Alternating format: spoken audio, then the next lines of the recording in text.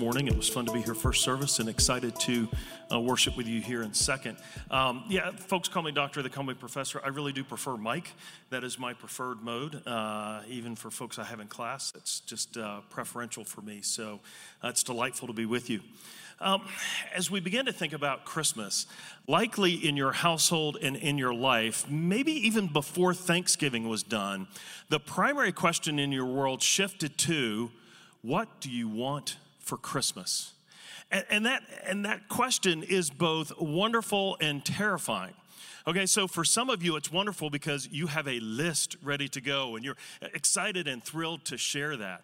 Now, when our kids were younger, and I will not identify which child this was because you know at least one of my two children, we dreaded this question because they would come dutifully. Do you know those little junk catalogs you get starting around Thanksgiving with all the toys that will break by New Year's Day, but your children love them? They would come with one of those highlighted with all the things that they would love to have, which Bonnie and I knew we were going to look at, set aside and go, no, you're not getting any of those. But they would come ready every season with all these little junk pieces that they wanted, which we had to go, thanks, but no. For some of you, though, this is a question that's terrifying because you have no answers to give. I don't know what I want. I don't know what I need. And for others of us, this is a question that becomes really difficult because the things that we actually want for Christmas are out of reach or maybe even impossible in our minds because they're things that can't be purchased. They are relationships that need to be healed, fractures that need to be brought back together. They're life circumstances that need to change, but we see no way that they can possibly change. And so Christmas is oftentimes for us a time of searching, both for filling holes, pursuing happiness, finding gifts, but it's always tinged a little bit, right? There's always that question of, will that gift that I give be the right one? How will the children receive it? Or if your children are young enough, you think, I'm going to spend all this time, I'm going to spend this money, I'm going to find these gifts, and they're going to play with the box more than they play with the gift because they're little and that's what they like. There's sometimes this fear between spouses of how will my gift be received? And then there's always the awkward moment of the Christmas sweater that you receive. Thanks, I love it, and will never wear it, but I love you for giving it to me, right? Christmas brings up all of these odd times in us, in our families, in our offices, as we try and process through what will satisfy us this Christmas. What is it that will really bring us some joy and some happiness in this season? So today, as we process our first Christmas story together as Mission Grow, we're going to focus on the big idea that the only Christmas gift that has the power to bring us true joy is Jesus, the Christ, who is Savior and Lord. Let me say that again. The only Christmas gift that has the power to bring us true joy is Jesus, the Christ, who is Savior and Lord. And so over the next few weeks, as we work our way up to Christmas, we're going to be focusing on several portraits in the Gospels of different people who heard and received and responded to the message that Jesus was being born. We're going to kick that off this morning in Luke chapter 2 with the story of the shepherds who receive an angelic message that Jesus has been born and that they should go and find him. And so we'll begin today in Luke chapter 2, verses 8 to 10. And in the same region, there were shepherds out in the field, keeping watch over their flock by night. And an angel of the Lord appeared to them, and the glory of the Lord shone around them, and they were filled with great fear. And the angel said to them, "Fear not, for behold, I bring you good news of great joy that will be for all people." And so as we begin to think about this text, I want us to think about the fact that Christmas is an announcement that brings joy. Christmas is an announcement that brings joy. Well, let's begin with who received this announcement. It was the shepherds. Now, sometimes I hear people talk about the shepherds, and there's sort of given the idea that they're outcasts, that they're the lowly in society and they're out there. And that's not really quite true. Israel, the people of God, have a history that shepherds are really important. Most kings were understood to be shepherds of their people. God in Psalm 23, right, is thought of as our shepherd and the way that he cares for us. David, the first great king of Israel, is a shepherd and taken out of his work as a shepherd to tend his people. So shepherds are not outcast in this way, but they are also not people of power. Remember, David comes from being a shepherd to be king. So shepherds are not people of power. They are average Joes of the people of God. They are also people who, by their nature of their work, are not always with everyone else. They tend to be isolated and alone because you don't herd your sheep in the city. You take them out in the fields and you've got your flocks out where the pasturage is. So they're usually alone, just other shepherds and sheep. Probably people who are desperate to see someone other than other shepherds and sheep. They would love to be with others, but they're always out, hoping that their sheep stay safe, praying that God would protect them and their flock, keep them from freezing overnight, and that at some point they would get a respite from other shepherds and other sheep. So this is who gets it. It's a picture that the announcement that's coming is, in the words at the end of this text, that it is for all people. It is not just for people of privilege. So the angel doesn't show up to the king or to the priest or to prophets and say, you need to know that Jesus is being born. The angel goes to the average person and says, this announcement is for all of you. It is for those of privilege. It is for those who are outcast and poor. It is for all of you. And the shepherds represent this average person. The shepherds also represent the way that we oftentimes encounter God. And this is a little counterintuitive, but if you think about it, many times our encounters with God are actually times of fear. Right? You might think about the person in the foxhole who encounters God for the first time in the midst of the fear of death. Oftentimes people in their first encounter is in the midst of a crisis with a loved one, when for the first time they think, I need someone other than me in this moment, and they turn to God. Oftentimes throughout the Old Testament in particular, the encounter with God was one that struck people with fear, whether it was the way that God showed up in bringing the people of Israel out of Egypt and terrified the Egyptians and Pharaoh, or whether it is Isaiah having this vision of God high and lifted up on his throne. And he's like, I am a sinful man in the presence of a holy God, and I feel like I'm about to come apart at the seams. Oftentimes our first encounter with God is from a place of fear. But notice what the angel does. The angel says, fear not. Just put that aside for a minute. Why? Because I'm here to give you an announcement that brings joy. Now notice, this is an announcement, not a reply. The shepherds have not been out tending their flocks, sitting out there in the fields night after night, going, if only God would tell us that Jesus is going to be born tonight. If only tonight was the night that he would show up.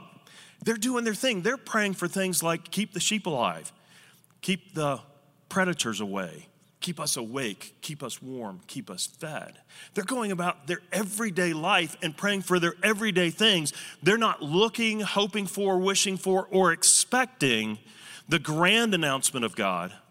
And so it comes to them as an announcement, not a reply.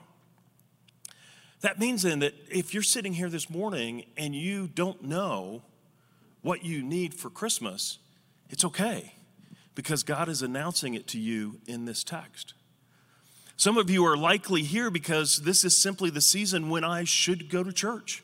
It's leading up to Christmas. It's now and it's at Easter when I feel like I need to make some kind of connection with God and with his people. Others of you may be here because it's Sunday and you're supposed to be here, and it's a duty that you fulfill to come and be here on Sunday. Others of you may be here because a friend, a coworker, family member invited you and said, hey, will you come? So you're here in response to their invitation, but you didn't come with any particular need or thought in mind. But that's the beauty of what God does. He knows what we need, and then he tells us, I provided it for you. So that the message of the angels is an announcement, not a reply, and it's an announcement that brings joy, even if we didn't know it was what we needed. So what is this announcement? Well, the announcement is that the one who is coming is Jesus, who is a Savior, the Christ, and the Lord. Look with me here in Luke chapter 2, verse 11. For unto you is born this day in the city of David a Savior who is Christ the Lord. Okay? So right now to you in the city of David, meaning Bethlehem, there is a Savior who has been born. So what does it mean that Jesus is a Savior? Well, if we were to look through the Old Testament history of God's people, there are a handful of times when people are referred to as Savior. Mostly it would be some sort of a warrior. God's people would be imprisoned under another nation or another ruler. They would be deep in their own sin, and God would send a warrior who would come and defeat their enemies and who would lead them out of the sin that they're in. This happens a lot in the book of Judges. But most of the time in the Old Testament, when it talks about a Savior, it's talking about God himself. It's times like when they're in slavery in Egypt, both to their sin and to Pharaoh. God comes in and defeats their enemy and draws them out and saves them, and they follow him. He leads them into the promised land. He takes them to where they need to go. This is the most typical image of Savior in the Old Testament. It's God working to defeat the enemies of his people and to lead them out of their own sin. We might see this in places because we want to ask the question, well, what are we saved from? What is this that God is saving us from? Well, if we look most broadly, Isaiah 53:6 would put it this way. All we like sheep have gone astray. We have turned everyone to his own way, and the Lord has laid on him, on Jesus, who is the one that they're announcing has come, the iniquity, the sin of us all. This is our shepherd imagery again, that like sheep, we've run around, we've run off, we've not been corralled, and God is corralling, and he's dealing with the issue that oppresses the sheep, their sin. And so Jesus is a Savior in that he has come to pay the penalty for our sin. You see, it's so important, but it's so typical that we just focus on Christmas and his arrival. But the text always pushes us to look at why he came, to look at Easter, because he came in order to go on the cross, to die, and then to be raised again so that we might finally be free from our sin and from death, and that we might have life in him. So he is a Savior because he has come to save us from our sin and God's wrath being poured out on our sin. But he's not just Savior, he is a Savior who is Christ. Well, what does it mean that Jesus is the Christ? Well, the Christ is an anointed one. It's what this term means both in the Old Testament and in the New. It's someone who's been anointed. We don't do a lot of anointing these days. It's not something that's part of our vocabulary. But it was a special ceremony. Some of the closest things you might think of are the coronation of a king or a queen, or in local church things, it might be the ordaining of a pastor or an elder to say, this person is being set aside and publicly recognized for a task.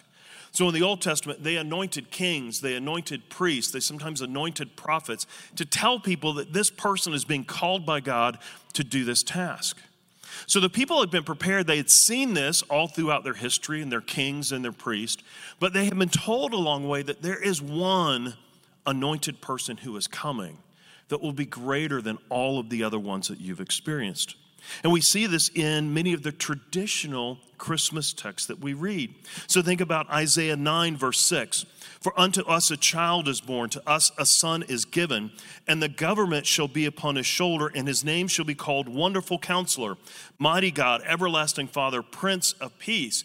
This is the child that the angels are announcing to the shepherd is being born, and he is an anointed king who is coming. And Jesus said of himself in Luke 4, as he's reading from Isaiah 61:1, he says this, the Spirit of the Lord God is upon me, because the Lord has anointed me, right? He's made me Christ to bring good news to the poor. He has sent me to bind up the brokenhearted, to proclaim liberty to the captives and the opening of the prison to those who are bound. And then after he reads this and he hands the scroll back to the attendant in the synagogue, he says, this is fulfilled in your hearing today. This is who I am, and this is what I'm doing. So when the angels announce that a Savior has come and that he is the Christ, Jesus will tell people of himself, I am the Christ that was promised. I am the anointed one that God said would come. And I'm here to do the things the anointed one is supposed to do. I'm here to be your Savior. I'm here to release you from all of these things and to save you from all of these things. But Jesus is not just a Savior. He is not just the anointed king like all of the other kings. He's also referred to here in the angel's announcement as Lord. He is Lord. So what does that mean? This anointed Savior was not just a servant. He was not just another king in the line of David. He would lead his people and conquer the enemies of his people just like other kings and other saviors had done. But there's something more and special about this anointed Savior. Read with me in Isaiah 9:7, another part of a traditional Christmas text. Of the increase of his government and of peace there will be no end on the throne of David and over his kingdom, to establish it and to uphold it with justice and with righteousness from this time forth and forevermore. The zeal of the Lord of hosts will do this. Essentially what Isaiah is saying here is that there's something different about this child who's going to be born and this king who's going to come and rule us, because every other king has failed. Every other king is as great as they are, like David. David is as great a king and a man after God's own heart. He's also an adulterer and a murderer. Every other king who had some period of success ultimately fails in their own sin. But notice this king is one who will have no end to their reign, no end to the peace that they bring about. It will happen with justice and righteousness in a way that has never happened with any other king. So how is that possible? Because we know that we are all sinful and we all fail and none of us are perfect. So how is it that this king will do that? Well, in Isaiah 52:3, Isaiah drops a little hint for us. He says in that text, behold my servant, talking about this anointed Savior, king who would come. Behold my servant shall act wisely. He shall be high and lifted up and shall be exalted. You're thinking, well, that's not particularly compelling. What is if you read the book of Isaiah? There are only 3 other uses of the language high and lifted up in the book of Isaiah. And all of them are statements about God. He is the only one who is high and lifted up. Everyone else in the book of Isaiah who is high or exalted is humiliated, humbled, and brought low, because only God is actually high and lifted up and exalted. So when Isaiah tells us that this one to come is high and lifted up and will be exalted, he's telling us the one who will come is God himself, because only God is high and lifted up. There have been human saviors for the people of Israel. There have been human anointed ones. God even anointed some who were not part of the people of Israel. He anointed Cyrus, the Persian king, to bring his people home after exile. He wasn't a believer, but God chose and made him the one who would bring them home. But a lot of people who've worked for a short period of time to save and to work on behalf of his people. But to truly have salvation that will last for all time, peace that will last for all time, justice and righteousness without a king who fails, for that the king needs to be God himself. This is why the Savior, the child that the angels announce, is Savior, the anointed Christ, and he is Lord, because he is God himself. The beauty of this announcement then is that peace comes from God even when we aren't searching for it. Let's read together on in the story, Luke 2, verses 12 to 14. And this will be a sign for you. You will find a baby wrapped in swaddling clothes and lying in a manger. And suddenly there was with the angel a multitude of the heavenly host praising God and saying, glory to God in the highest, and on earth peace among those with whom he is pleased. You notice it's not peace among those who've worked everything out with God. It's not peace among those who have gotten themselves cleaned up and made right. It's not even peace amongst those who are searching and seeking to find God. It's peace upon those that God is pleased with. So who is God pleased with? The people who've earned it? No, no one does. Pleased with certain people? No. He's pleased with those that he has chosen to pour out his love and peace on. Paul will put it this way in Romans 5, verse 10. For if while we were enemies, we were reconciled to God by the death of his Son, much more now that we are reconciled, shall we be saved by his life.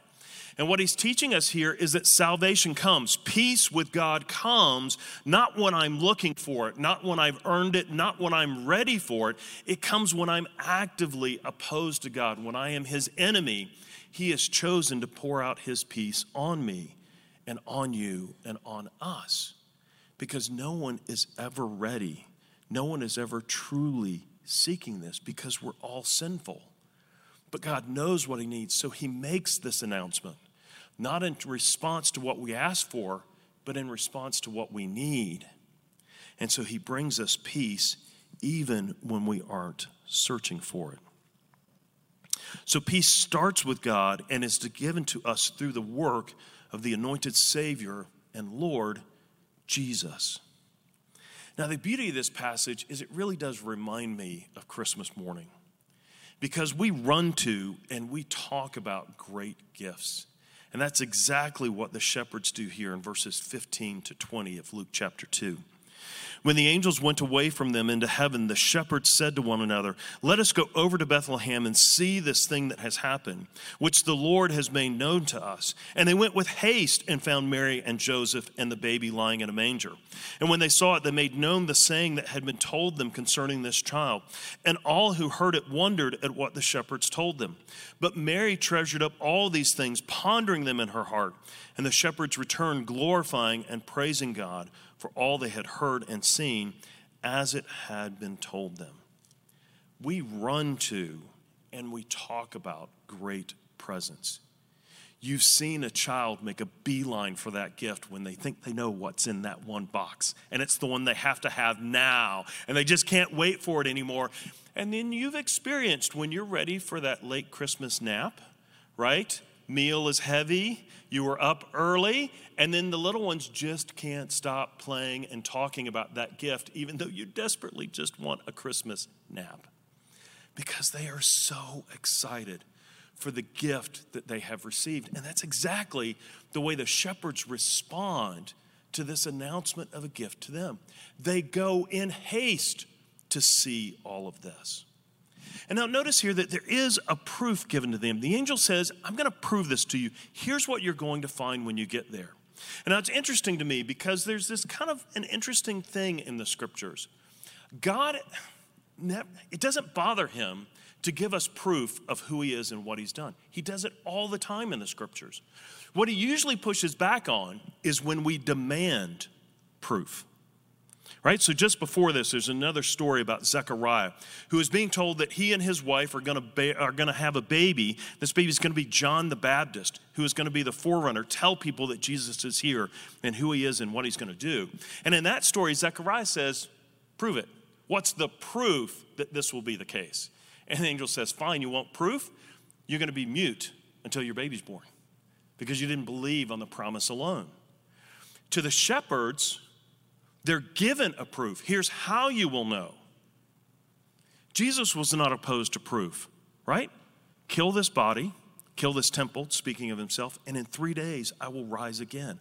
I will prove to you who I am. But whenever the Pharisees would say, prove it, he'd say, no. I'm not going to do that for you. I won't perform. But God is never afraid to give us proof. He gives it to us in all the fulfilled scripture that we have.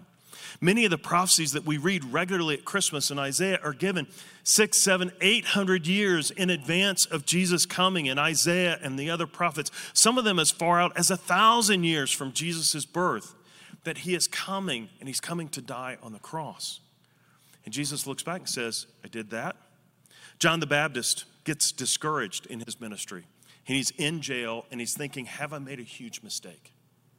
Is it true that this Jesus of Nazareth really is the Savior, the Christ, and the Lord? So he sends messengers to Jesus while John the Baptist is in jail. He says, is it really you? And Jesus says, are people being raised from the dead? Is the gospel being proclaimed? Is the word being fulfilled? Yes. Proof that I am the one God said would come. And John the Baptist says, okay, I get it. God gives us proof of what he is doing, and he's not afraid to do that for us. And the shepherds receive it, and when they see it, they say, okay, we get it. This was given to us by the Lord. It is his word to us. And so then they are seen glorifying and praising everything because what they saw matched what they heard. They understand they had received this promise from God himself. So I think then our call today for us for this season is to receive the good news like the shepherds. Like the shepherds, to praise God, to glorify him, to share with other people what we have heard, that God has announced good news for us, even if we don't know that we need it. To accept the proof that God has given of who Jesus is, that he made all of these prophecies and they were all fulfilled. And Jesus said, look, it's being fulfilled in your hearing. And people looked at him and said, yes. And then ultimately that he said, I will die on the cross, I will be buried, and I will be raised again in 3 days. And he was. And he appeared to hundreds of people at a time saying, now you know this is true. This is what Paul would look back on as he wrote to the Corinthians and said, this is everything. His resurrection proves who he is and that the faith is real. He says, this is what we have. So take his word as proof that he has spoken truly and that Jesus is the gift that has the power to truly bring us joy, because the gift is Jesus himself, who is the anointed one, who is Savior, and who is God himself is Lord. What this means then is that this Christmas season, the weight is not on you to search. It's not about if you search the right way. God knows that we can't, we won't, so he announces to us the gift that we need. He has promised and fulfilled the gift of Christ, the Savior and Lord, in his Son, and he has gifted us his Son. So this Christmas, find true joy in Christ, the only gift that can truly satisfy you. This is what the shepherds teach us about receiving Christmas. Now, in a few minutes, we're going to continue to worship and we're going to continue to sing, and then Pastor John's going to come up and lead us in celebrating communion. And communion is one of those things that we do that is a testimony to this Christmas story. We hold the elements, the bread and the cup, and we remind ourselves that what we were given was Christ's body and blood. His death is the gift that was given to us. And so we celebrate it once a month here at Mission Grove. We come together and we do this so that we might remember that what we needed and the gift that we are being given at Christmas is the cross and resurrection of Easter. And we always remember those together. He came in order to die and be raised again, so that I might receive in his death and his resurrection the gift of a Savior who can deal with my sins because I cannot. It would exhaust me for eternity to pay for my sin. There's nothing left. But because he's God and he is holy and he had nothing to pay for on his own, he can pay for my sin and for yours and then offer us his life as he is raised from the dead. And so as we transition into these next songs and as we transition into communion, I want you to always connect that the baby in the cradle is the God on the cross who came to die and be raised again to give us our only chance at true joy by being united with the Father through his Son by his Spirit. That is the message of Christmas that the shepherds teach us to run to and then to talk about all through this season and all through the year. Let's pray. Father, we are so grateful that you would give your Son to us even when we were not seeking, even when we are not deserving.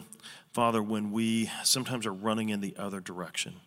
And so we pray this morning as we continue to worship that we would just understand what it is that you are doing this season, and you might help us to see who it is in our lives that we might share this news with, who it is that needs to hear that true joy is available in your Son through his work on the cross, his death, burial, and resurrection.